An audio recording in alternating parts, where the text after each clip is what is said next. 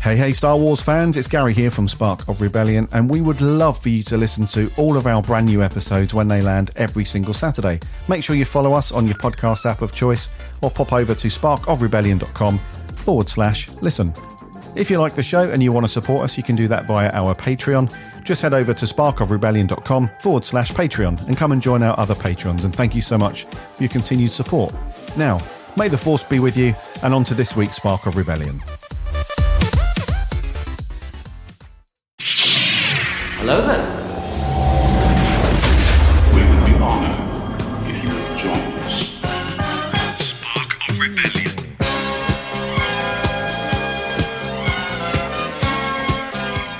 Hello there and welcome to Spark of Rebellion, your weekly Star Wars podcast from a galaxy far, far away. I'm your host, Mark Asquith, and joining me in, I don't want to say in the co-pilot seat, in the pilot seat, I'm looking at him from the navigation seat, looking over, watching him flick all the switches, wondering how to get that darn compressor working once more. It is the man, the myth, the legend, the man with the chin of a sexy Wookiee, Mr. Gary Aylett. How you doing, dude? Yeah, I'm alright. Bloody compressor again, isn't it? Always the same. Always the same. Always the same. Yeah. Unkar Plut, he put it on, didn't he? He did, yeah. Big mistake. Straight down the scrappers. Well, how's the week been, dude? Yeah, the week's been not too bad, buddy. Yeah, not too bad. I've been catching up with some of the old Clone Wars, going through that. Yeah, I'm back on season 3 now, I think, because I'm doing a chronological order. So, it takes you through a bunch of stuff reasonably sort of broadcast order, but then it flicks you back to like an episode or a couple of like a two-parter that was back in like an earlier season and then back to the other one. So yeah, so I'm going through that because I'm eager to get onto season 7, smash through that. I've also picked up a couple of books, a couple of new Star Wars books, well, one new Star Wars book. So I picked up The Art of Star Wars: A New Hope last month. Obviously the OCD kicked in. I was like, well, I can't just have that one, I have to get the other two from the OT. So I bagged this other one, The Empire Strikes Back, off eBay. Sweet. Perfect condition. Bit of a steal as well. Nice. So next month's going to be Return of the Jedi. But then there's always curveballs with these things, because as I was looking through eBay, I found these, like, I guess they're limited editions when they first brought them out back in the day. And they've got like these really nice covers, like big, colourful covers with like bigger logos and whatnot. So I'm going to get them as well, I guess. Oh, yeah. That is annoying, that, isn't it, mate, actually? Yeah. I hear you on that. It's like every version of it. I remember doing the same with the die-cut Superman, like when the death of Superman happened. You know, they did, they introduced 4 different Supermen, didn't they? And to introduce each one, they did a die-cut cover. So I was like, oh yeah, I'll get those. So I've been eBaying it. I still need one, actually.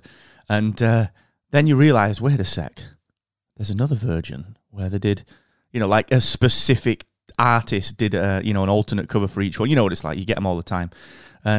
And it's just a killer on the wallet because you can't not get it. It is a killer, and that's why eBay's so good, because at least you get a bit of a bargain. So I hear you on that one. Now, how are you finding the Clone Wars rewatch, dude? Enjoying it? Yeah, I'm loving it, mate. Yeah.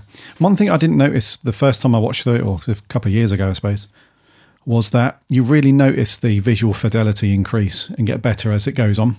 So those season 1 and 2 episodes, they look great, don't get me wrong, but yeah, you can just tell that as you get onto those later ones, they're really pushing the envelope with like all the effects and just how clean it looks, and like the quality animation is top notch, dude. So, but I'm loving it, mate. I'm loving revisiting all these stories and stuff. And you also pick up on like some older characters that you might not have, and also like a load of locations that at the time were quite big in the show, like Ryloth, the planet Ryloth plays quite a big deal in like the earlier seasons, but you kind of forget about that stuff as you go through it, and then you go back and it's like, oh yeah, all that shit happens on Ryloth and all that. So it's great just to watch through it and then be reminded of those cool, like the Night Sisters stuff and all those cool characters and locations that you don't forget 100%, but they just sort of leave your sort of scope of immediate thought, because there's loads of other Star Wars stuff happening, like Mandalorian and Lego games coming up and Squadrons, all this stuff.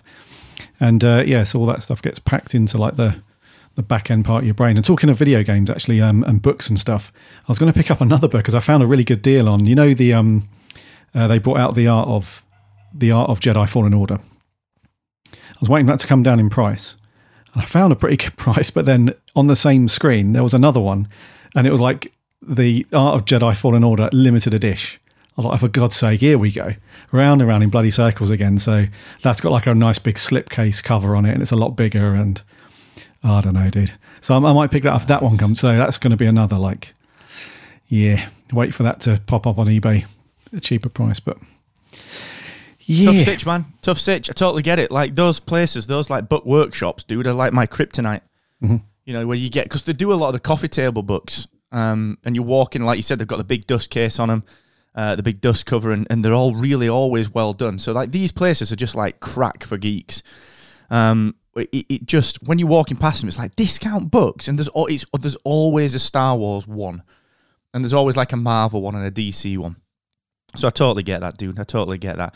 Now, for you ever-present listener, we are going to do a bit of a deep dive into The Mandalorian Season 2 initial trailer, which came out to much post-release fanfare, but surprisingly dropped, I think, this week. There was no real lead up to it. We were kind of digging into the fact that it was maybe going to release at Star Wars Celebration, or would have been Star Wars Celebration the 21st, 22nd of August. That never happened. It simply didn't happen. And, you know, without much pre-warning, this week it dropped. So we are going to dig into that on a bit of a deep dive session today. But before we do that, a little cheeky reminder. Look, if you want to chat the Mando, if you want to chat about anything Star Warsy, if you want to talk about the merits of a dust case on a big coffee table, but with Gaz or myself, you can do that on Twitter, Instagram, or the FaceB. We get a fair few messages on the old FaceB, don't we? Just people sending stuff through. So thanks to Dave and the guys that send that through. It's always great just to interact over there.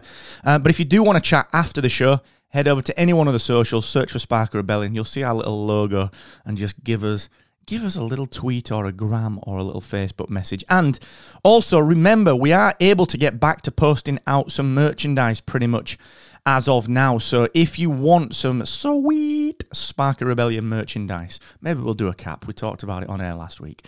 But you can get yourself some swag, all right, if you want to join the crew over on Patreon. Now, you can do this using varying different tiers to suit your budget, but honestly, we just take that cash and we stick it back into the show to make it better and better and better. And as we progress through the show, we continue to try and do that. And we've got, I think it's fair to say that we've got 2021. We want to be doing even more stuff for the show. So Patreon will be top of the list. So go and jump on board at patreon.com/Spark of Rebellion. Now, The Mandalorian Season 2 trailer dropped this week, September the 15th it came out. Now, you can check it out on YouTube. We'll stick a link in the show notes. As of today, September the 19th, it has gone ahead and found itself with 7.6 million views and a heck of a lot of comments, nearly 25,000 comments. So, you know, 1 minute 52. It's a fair chunk of a trailer, guys. Well, I know we're going to unpack it a little bit, but initial thoughts is kind of gets us excited.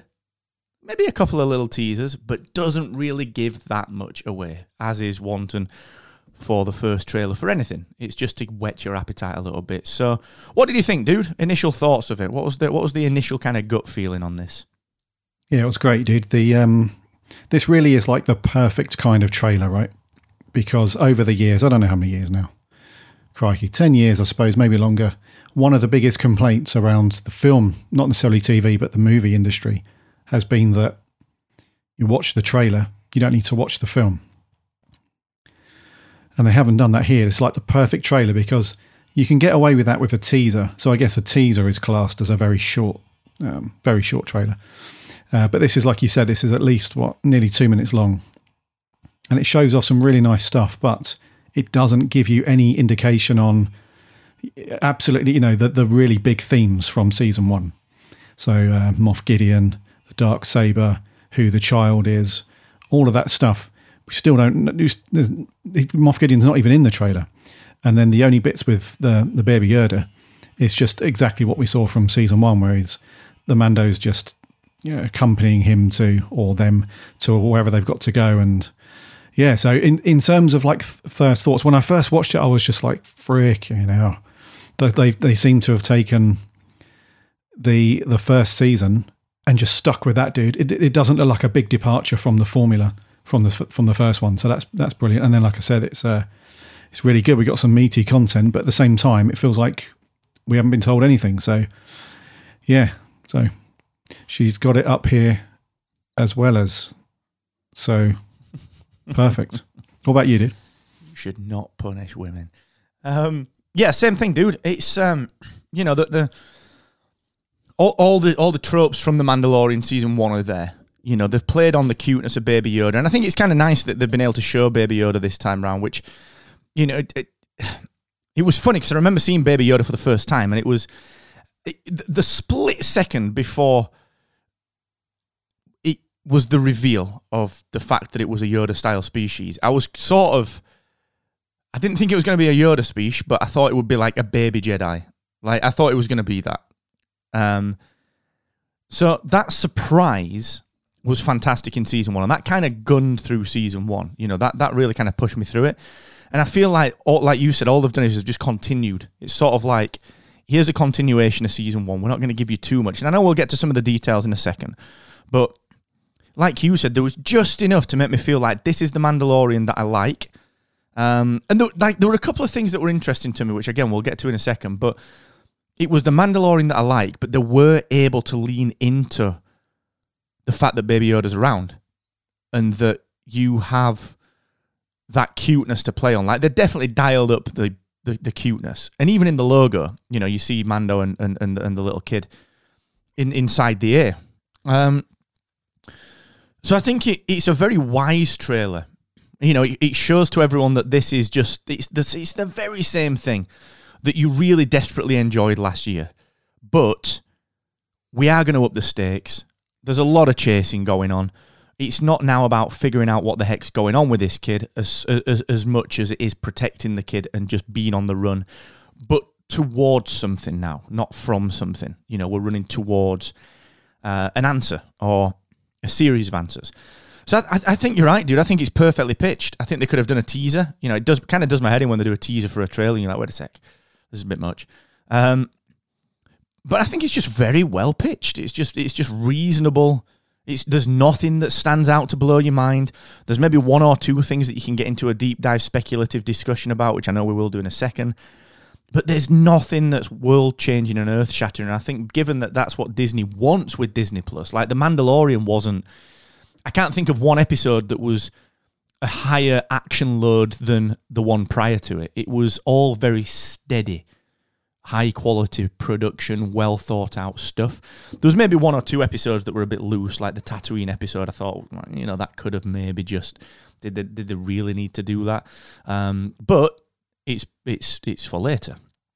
So yeah, just well pitched, dude. So let's kind of unpack this a little bit. So the trailer starts, of course, with it looks like it's a follow-on straight away from season 1, because the Mando's, this ship's beat up, like the cargo bay is open. Things are just looking like a little bit rickety for Mando and for Baby Yoda. So you kind of see that coming through, and it implies that there's no real time jump, which I think is quite fascinating. And of course, you know, it's not surprising that there is no time jump. But then it gets really interesting. And this is, I think, probably the first bit to unpack. So we hear what seems to be the armourer. I think it's the armourer from season 1. Starting to talk about this eons-old war between old, powerful Mandalore and a race of sorcerers called the Jedi. And, you know, then moves to imply that we've got to try and figure out how to get this kid to the Jedi. So there's a couple of things that I want to unpack with that one.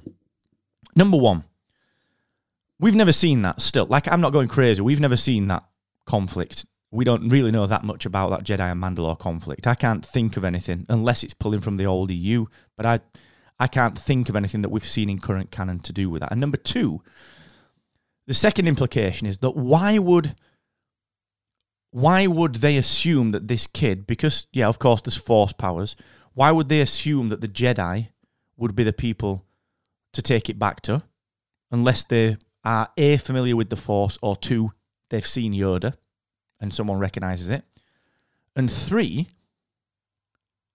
surely whoever is saying that must know that 5 years after Empire Strikes Back, the Jedi have been 25 years dead.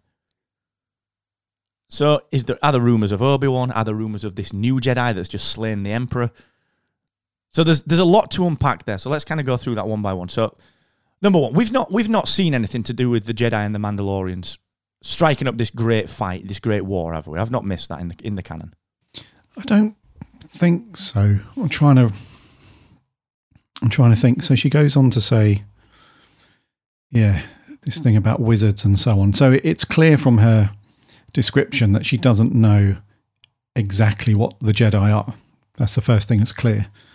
Otherwise, she wouldn't use the terminology, which she wouldn't say this wizard thing. And yeah, I can't think of this huge war or this old war between the Jedi and the Mandalorians. I'm racking my brains around some EU stuff now. It might have been in the EU somewhere. I can't remember exactly. But yeah, in terms of like main universe or main sort of main canon, I suppose, I don't think we have any stuff between the Jedi and this thing. So not wizards. Sorry, she labels them as sorcerers. So that was a common thing for people to describe Force users as, where they didn't understand the full thing around the Force, and then that split between the light and the dark, the Jedi and the Sith.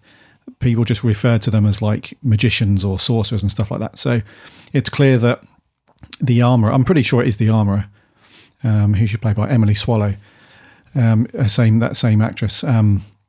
It's clear that the armorer is trying to, I guess she's just trying to join the dots from the sound of it. She's obviously aware from what she's heard or what the Mandos told her about what this child can do. And then she has thought, okay, let's put 2 and 2 together. That's exactly what these Jedi sorcerers used to do. Exactly the same stuff. So, or actually not exactly the same stuff, because that's the thing I was going to come on to later. This whole Force healing thing. They've only picked up on that very slightly throughout canon, haven't they, with Rey doing it and stuff.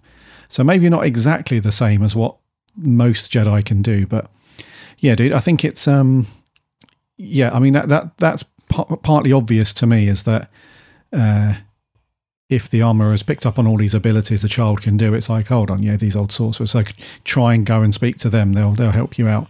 But this war between the Jedi and the Mandos, yeah, I don't know about that one, dude. No, it is in the EU. If you get deep into the EU stuff, it's the Revan era. It's 3,000-4,000 years before the Battle of Yavin. You know, this is old school stuff. Revan, as in like, she specifically says the war between the Jedi and the Mandalorians, though. Yeah, exactly, and that brings back a few little memories of that sort of stuff. I wonder if it's on Wikipedia. We should Google that and get on it. But it's one of those weird things as well where, so this leads me to believe that maybe they're going to do something High Republic with this. You know, that entire time frame, maybe this is a bit of a tie-in to that, where they're thinking, well, wait a sec, we can go back and tell this story in the books, the comics, and we can kind of dig into that a little bit, because the public have got an appetite for Mandalorians, and the public have got an appetite for Jedi. Maybe this is something that they'll dig into. So that's quite interesting.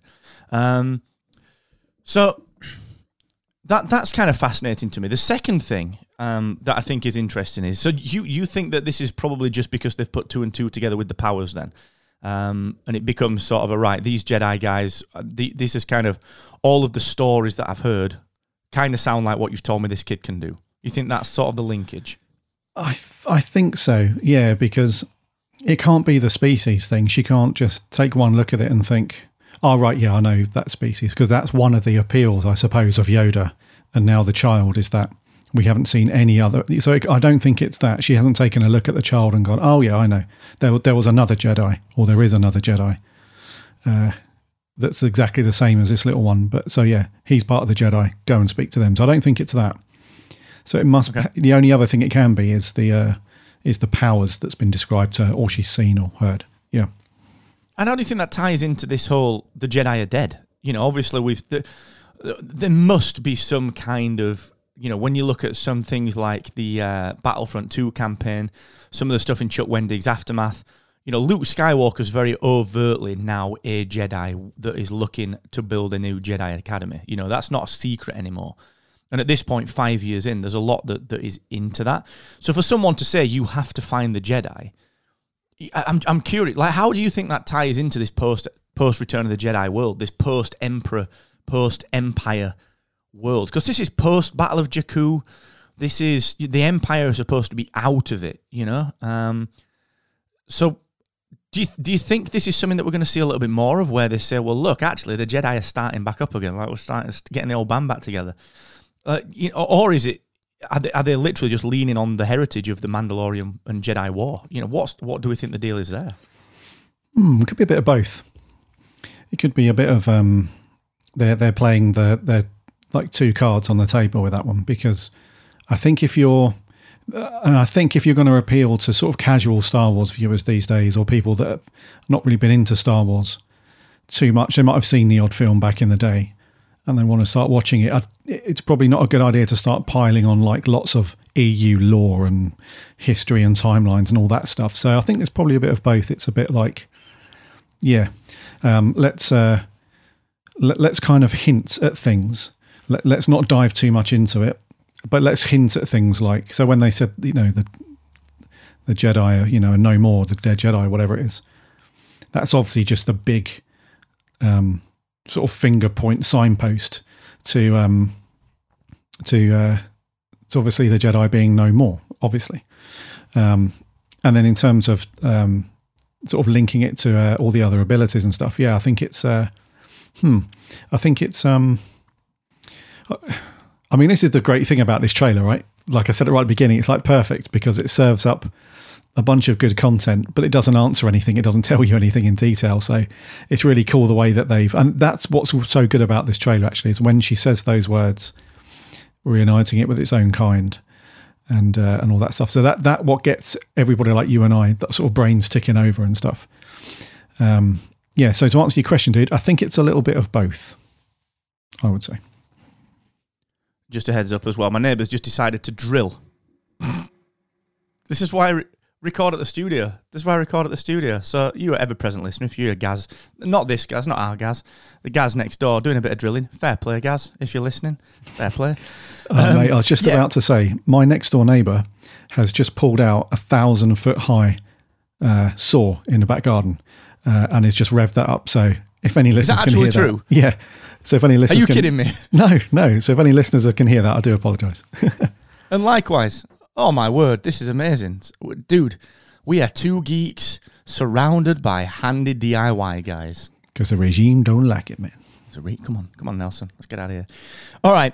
So I agree. I think to a degree, when I'm saying I agree with the sentiment of the trailer, because you're right. It's laid it on and made us think about that one. The reason that I mentioned that is that I'm kind of curious about what's next for Disney, and I think that this season of The Mandalorian, a little bit like Arrow did with Flash and stuff like that, insofar as I think that perhaps we're going to see a lot of little threads that can be spun off into other things. So that becomes fascinating to me, because it's sort of we've talked about this fertile territory for the Jedi, you know, this post-Empire Strikes Back, and more stories to be told about the First Order, the remnants of the Empire. We know that not Grand Admiral, I suppose she is actually, but Admiral Sloane, Ray Sloane, you know, she ends up off in the unknown regions building and working on things. So it kind of lends itself to a heck of a lot of interesting stuff. And I just wonder if season 2 is going to be one of those seasons where they lay the seeds for little offshoots of things. Which leads me to the next kind of point of note, which of course is we see throughout this entire trailer, we see a mysterious lady shrouded in a cloak. Now, for a second, and I mean a split second, I was like, is that Ahsoka? And then instantly realised it wasn't, because the shape wasn't right. So, let's get to this. It's been overlaid with the audio of Find the Jedi, essentially. The whole point of the audio over this particular set of shots on the Mandalorian Season 2 trailer, where we see this woman shrouded in mystery and then seeming to follow Mando and kind of disappear into the shadows at every turn. It's overlaid with this Jedi prose. What's going on, dude?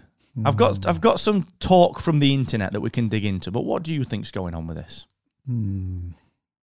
This one's either incredibly obvious or it's a bit of a curveball. What I mean by that is, like you're absolutely right. So as she's talking over it and about an order of sorcerers, it focuses in on this character who seems to be, you know, the old in A New Hope when they're going to the hangar bay and there's that the cloaked figure who's like a spy for Vader and he's like following them around and stuff. It's got that kind of vibe about it where the Mandalorian's there, obviously going about his business, whatever he's doing, and then this cloaked figure's there. And the reason why I say it's either one or the other is because the expression on her face, and this was I didn't think this was going to be true, by the way. So months ago, we covered the story that the WWE wrestler Sasha Banks was going to be in The Mandalorian. We don't know, but she's obviously here, which is cool. But she's obviously got this kind of the way she looks, and I guess it's like a visual design thing. Is like Jedi have like light robes and stuff like that. You know, the Sith are all very dark and dark reds and all that sort of thing. She looks like a bad guy. She looks like a typical baddie when you see her in the trailer, and she's got the cloak on and stuff. Now, it's either incredibly obvious that this is the thing. So, yep, she is going to be a Sith or a Darksider, and she's after the child. Or it's a curveball, and they've made her look like a baddie in the trailer, but she actually turns out to be sort of like a Cal Kestis sort of thing, like a Jedi in hiding kind of thing. And she's out for the best interests of the child as well, and they sort of team up later, something like that. Or she helps the Mando in some shape or form.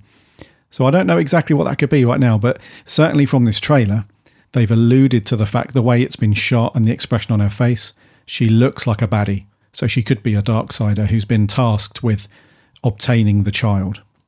Maybe. Yeah, I think that's a fair assessment. I think it's fairly clear that, not fairly clear, but I think it would be people would kick off just a tad if it was revealed that this wasn't a Force user, one way or the other. But it does remind me of the way that Ahsoka has got the get-up in the in Rebels at the end of like the Ahsoka book, when you start to see her, plus some other places that we've seen Ahsoka knocking about. You know, this is very much her style of disguise as well. You know, it's very much a... I just kind of want to blend in because everyone's got these dark robes as well. So you're right. Now, the interesting rumour that's going around, which kind of plays into a number of these previous rumours, is that this could possibly be Sabine Wren. Obviously, Mandalorian, you know, former holder of the Darksaber. Last saw her post-Return of the Jedi. She was post-Rebels. You know, we had the flash forward. We know Ahsoka and Hera Syndulla are still knocking around. So there is talk that maybe this is Sabine Wren. Certainly the skin tone is there. She's got a vested interest in Mandalore. She's got a vested interest in the Darksaber. Is that too obvious? Is it, or is it one of those where it's sort of like, well, if you're going to introduce a new character with these particular interests to casual viewers, so like my mum, you may as well do what the Rise of Skywalker didn't do and bring someone back for the fans as well, because you sort of get the same outcome regardless. But we may as well, can we do more with it? So, what are the odds of this being Sabine Wren? Reasonably high, I would say. Reasonably high, because the way you've just described, yeah, she does fit into, like, the interests would suit her character pretty much bang on with the Darksaber and also Mandalore and all that stuff. So I'm just wondering what her MO would be ultimately. So would she be, because it doesn't, from her character point of view, it doesn't sound like she would have any interest in the child at all. I would say that her motive for following these guys around and waiting to make a move, possibly to introduce herself, sounds like it's more Darksaber stuff. That would be the obvious thing. But then, like you said, is it too obvious? Is it too much of a... And also, how much are they going to have to do in terms of some character introduction here? Because, like you just said, for casual fans, you can't... that was one of the complaints, wasn't it, with most of the sequel trilogy? You can't expect fans to have to go and read a book or go and do lots of other stuff so they know who a character is and what they're doing and what their motive is and all that stuff. So have they got the time to bring her character into it and explain her character properly so that people get it, because they're going to have to explain not just her, but I guess a little bit around the crew from Rebels and why she's there and all that jazz, maybe. So I'm just wondering if there's enough time for that, because she's not a small character, is she? No, man, it's a great point. And I sort of think to sort of counter that a little, that they're going to have to introduce anyone. So this character will have to be introduced, but you're right, it's how deep they go with it. Is it just a case of, oh yeah, I'm a former Mandalorian warrior, you know, we had a bit of a scuffle, I ended up with a Darksaber, not seen it since. You know, like, that's sort of enough for a standard new character. You know, obviously there'd be far more exposition than that, but that's sort of enough, because it's sort of like, well, okay, that's motive, I get it, that's cool, we crack on. But for fans that know the name and know the history, it's sort of like, okay, this is good for you guys as well, because you know the backstory. So you're right, there's always a balancing act with these sort of things. And the thing that kind of gets me interested with that one and curious is that how true are the other rumours? You know, Thrawn, Ezra, in particular, Bo-Katan Kryze, Katie Sackhoff, she's apparently been cast, resuming the voice role that she did. And of course, Rosario Dawson, Ahsoka. You know, how true are those rumours? Because if those rumours are true, this is like, you know, theoretically, if this is Sabine Wren, that's the gateway drug to that crew. And it's, how far are they willing to go at the expense of the Mandalorian story? And how carefully can they tie it in without ruining the Mandalorian's tale? And that, I think that's a real balancing act, dude, because you and me would love to see Ahsoka and Sabine and Bo-Katan Kryze and all these people that we've grown up with on the Clone Wars and Rebels. We'd love to see all of that stuff. But it could be at the expense of the Mandalorian. So I think that's a bit of a careful balance, dude. Exactly that, mate. Yeah, one of the strengths of season 1 was, and you and I have said this plenty of times and we've talked about it, is they don't have to now rely on names from other parts of Star Wars. It stands on its own 2 feet. And that was when before season 1 came out and we were legally watching it online on Disney Plus. We were saying, that's as we were going through it, we were saying, are they going to have to start doing some name dropping to bring in some familiarity from other parts of Star Wars? Are they going to have to start introducing more popular characters? Because is the story thread for The Mandalorian thick enough that it just doesn't wear out after like 2 or 3 episodes, and then you have to start doing other things with other characters? And they've showed that absolutely, man, this character's got so much depth, a lot of history, and they can do that stuff. So I think for season 2 and these type of characters, maybe, because this could be completely nothing, dude. This character, Sasha Banks, she could be in this for just 1 episode. She could be a spy for somebody, and then that's it. She followed them around.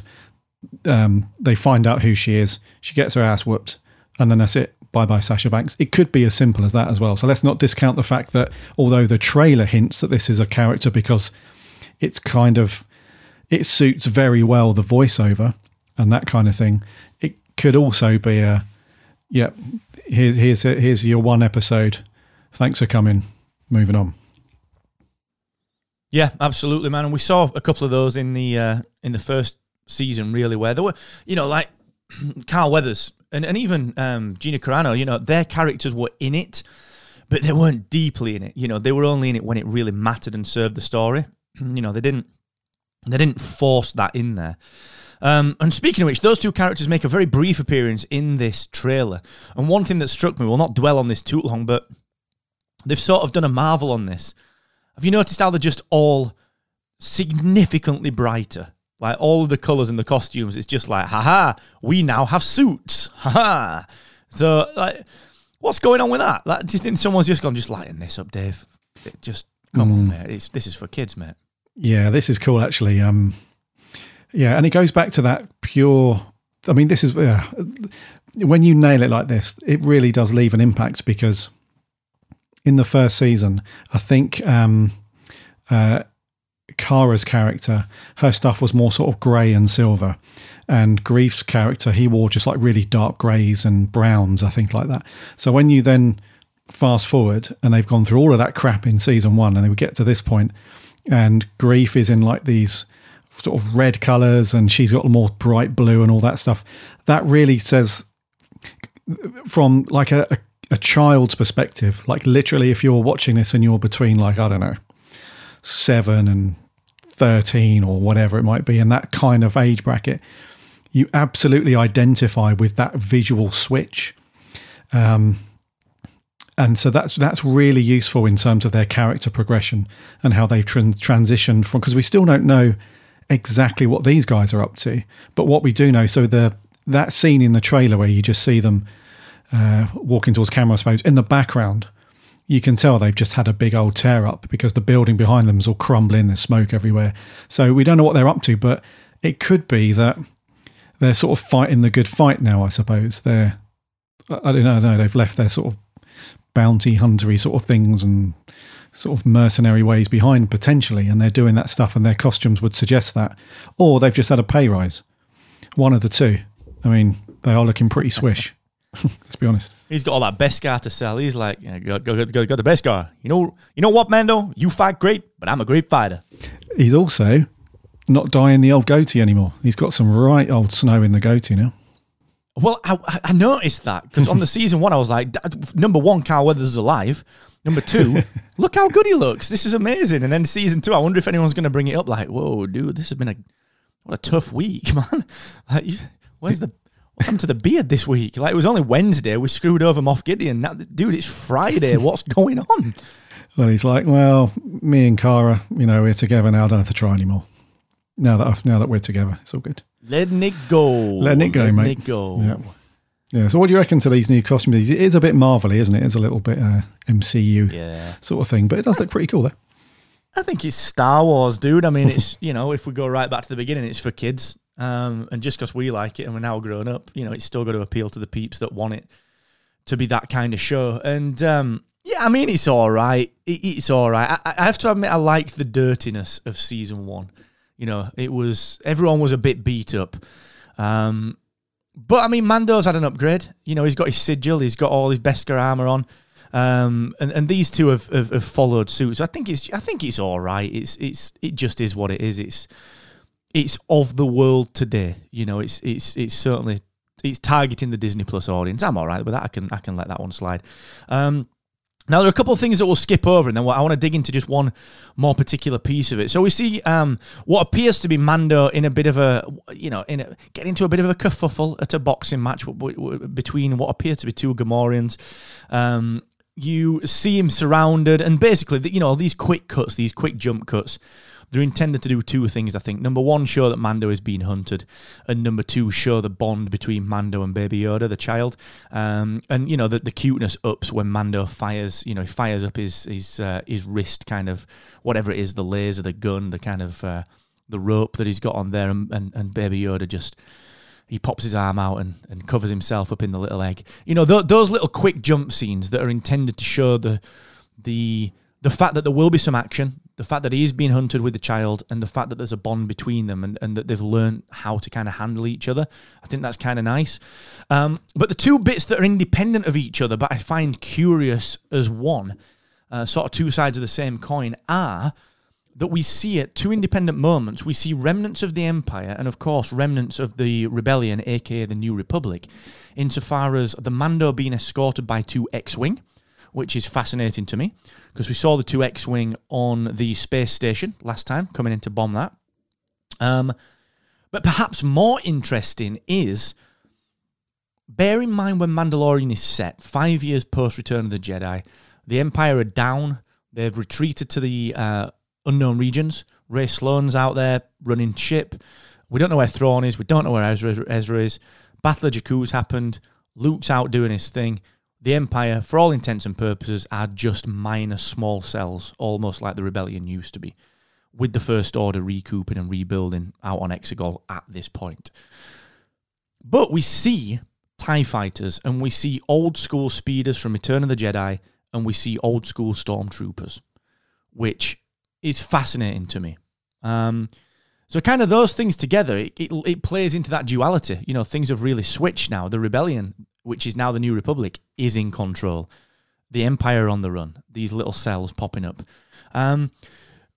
the reason I bring that up is just because I find it fascinating as duality, but also really interesting to see how they handle the fact that the Empire should be dead and should be out of it. Like, how are they going to handle that? Like, is this just Moff Gideon's cell? Is the Empire bigger than we thought at this point? Are they still on the way down? Are they on the way up? And I just, I've got no real specific discussion point on that other than I think it's fascinating to see both of these factions playing a part in The Mandalorian. So just throwing that out there, really, man, and just kind of just leaving that on the table.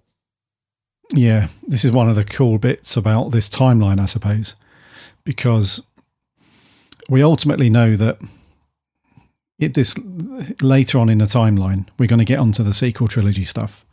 So we're going to hit all of that new Empire stuff, Kylo Ren and all that stuff. But for now, in this timeline, it really serves up as this just a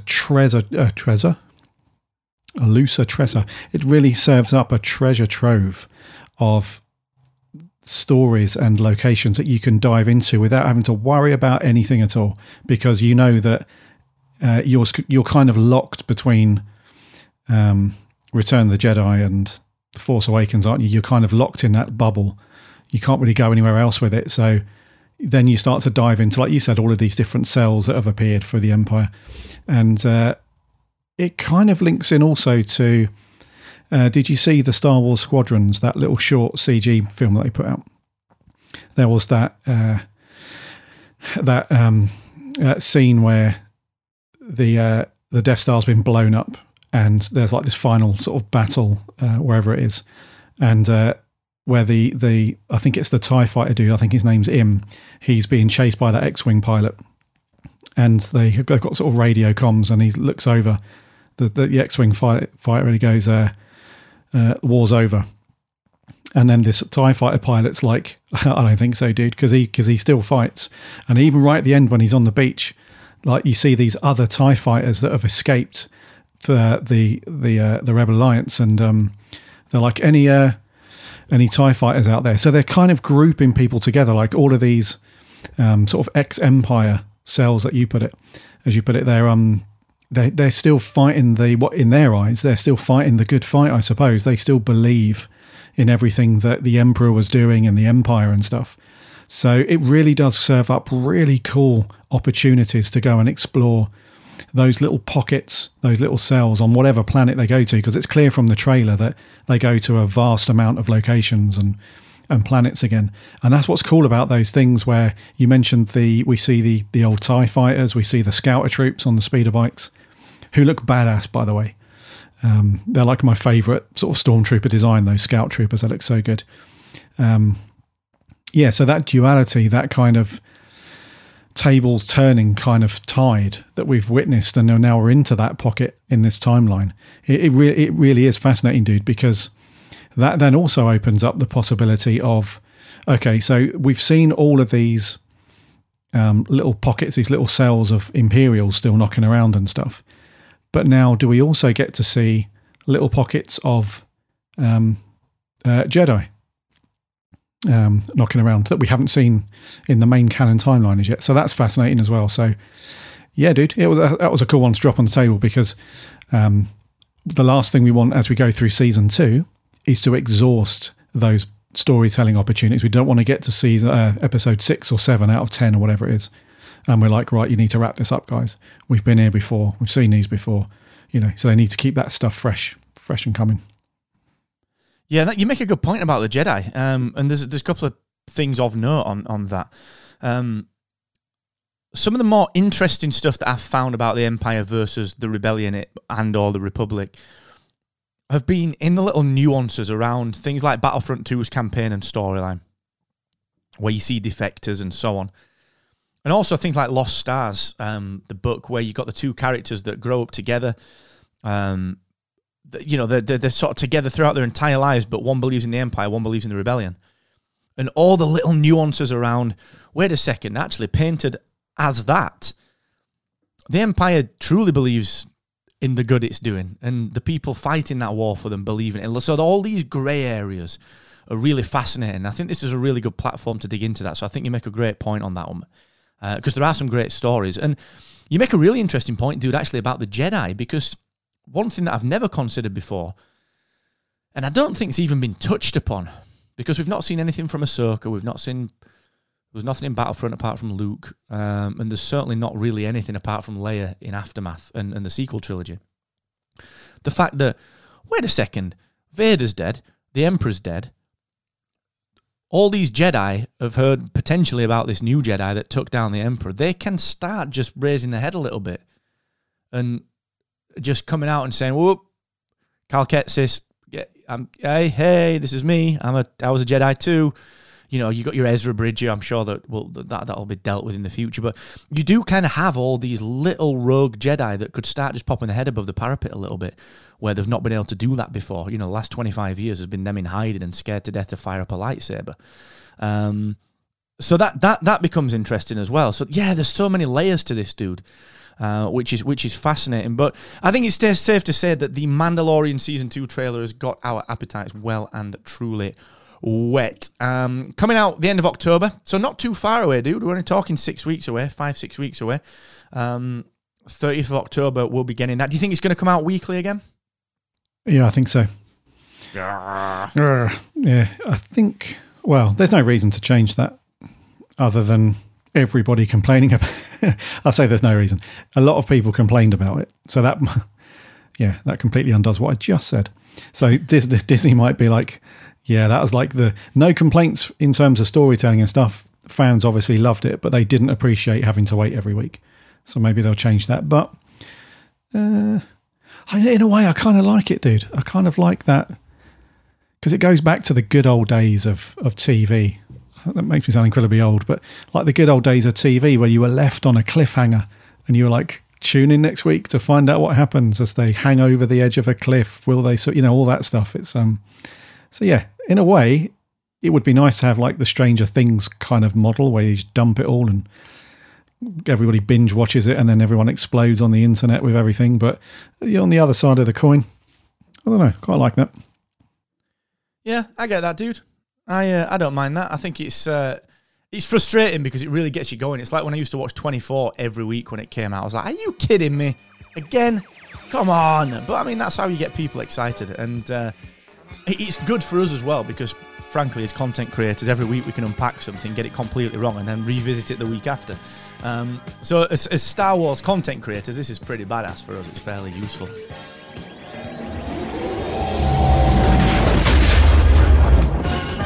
Spark of Rebellion.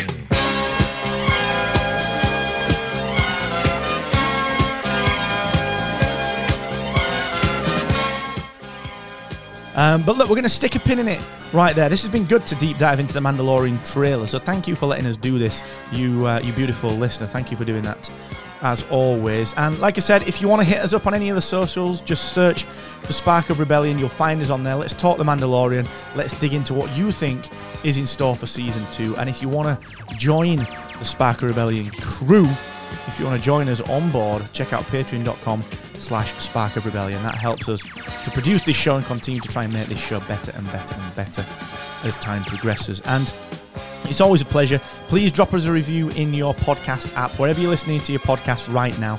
Grab your phone out of your pocket, fire up the app on your computer, wherever you're listening, and just leave us a review. Or if you're a Podchaser fan, go over to podchaser.com, search for Spark of Rebellion, and drop us a review over there as well. So thank you so much. It's always a pleasure. And Gaz, cheers for flying with me this week, my man.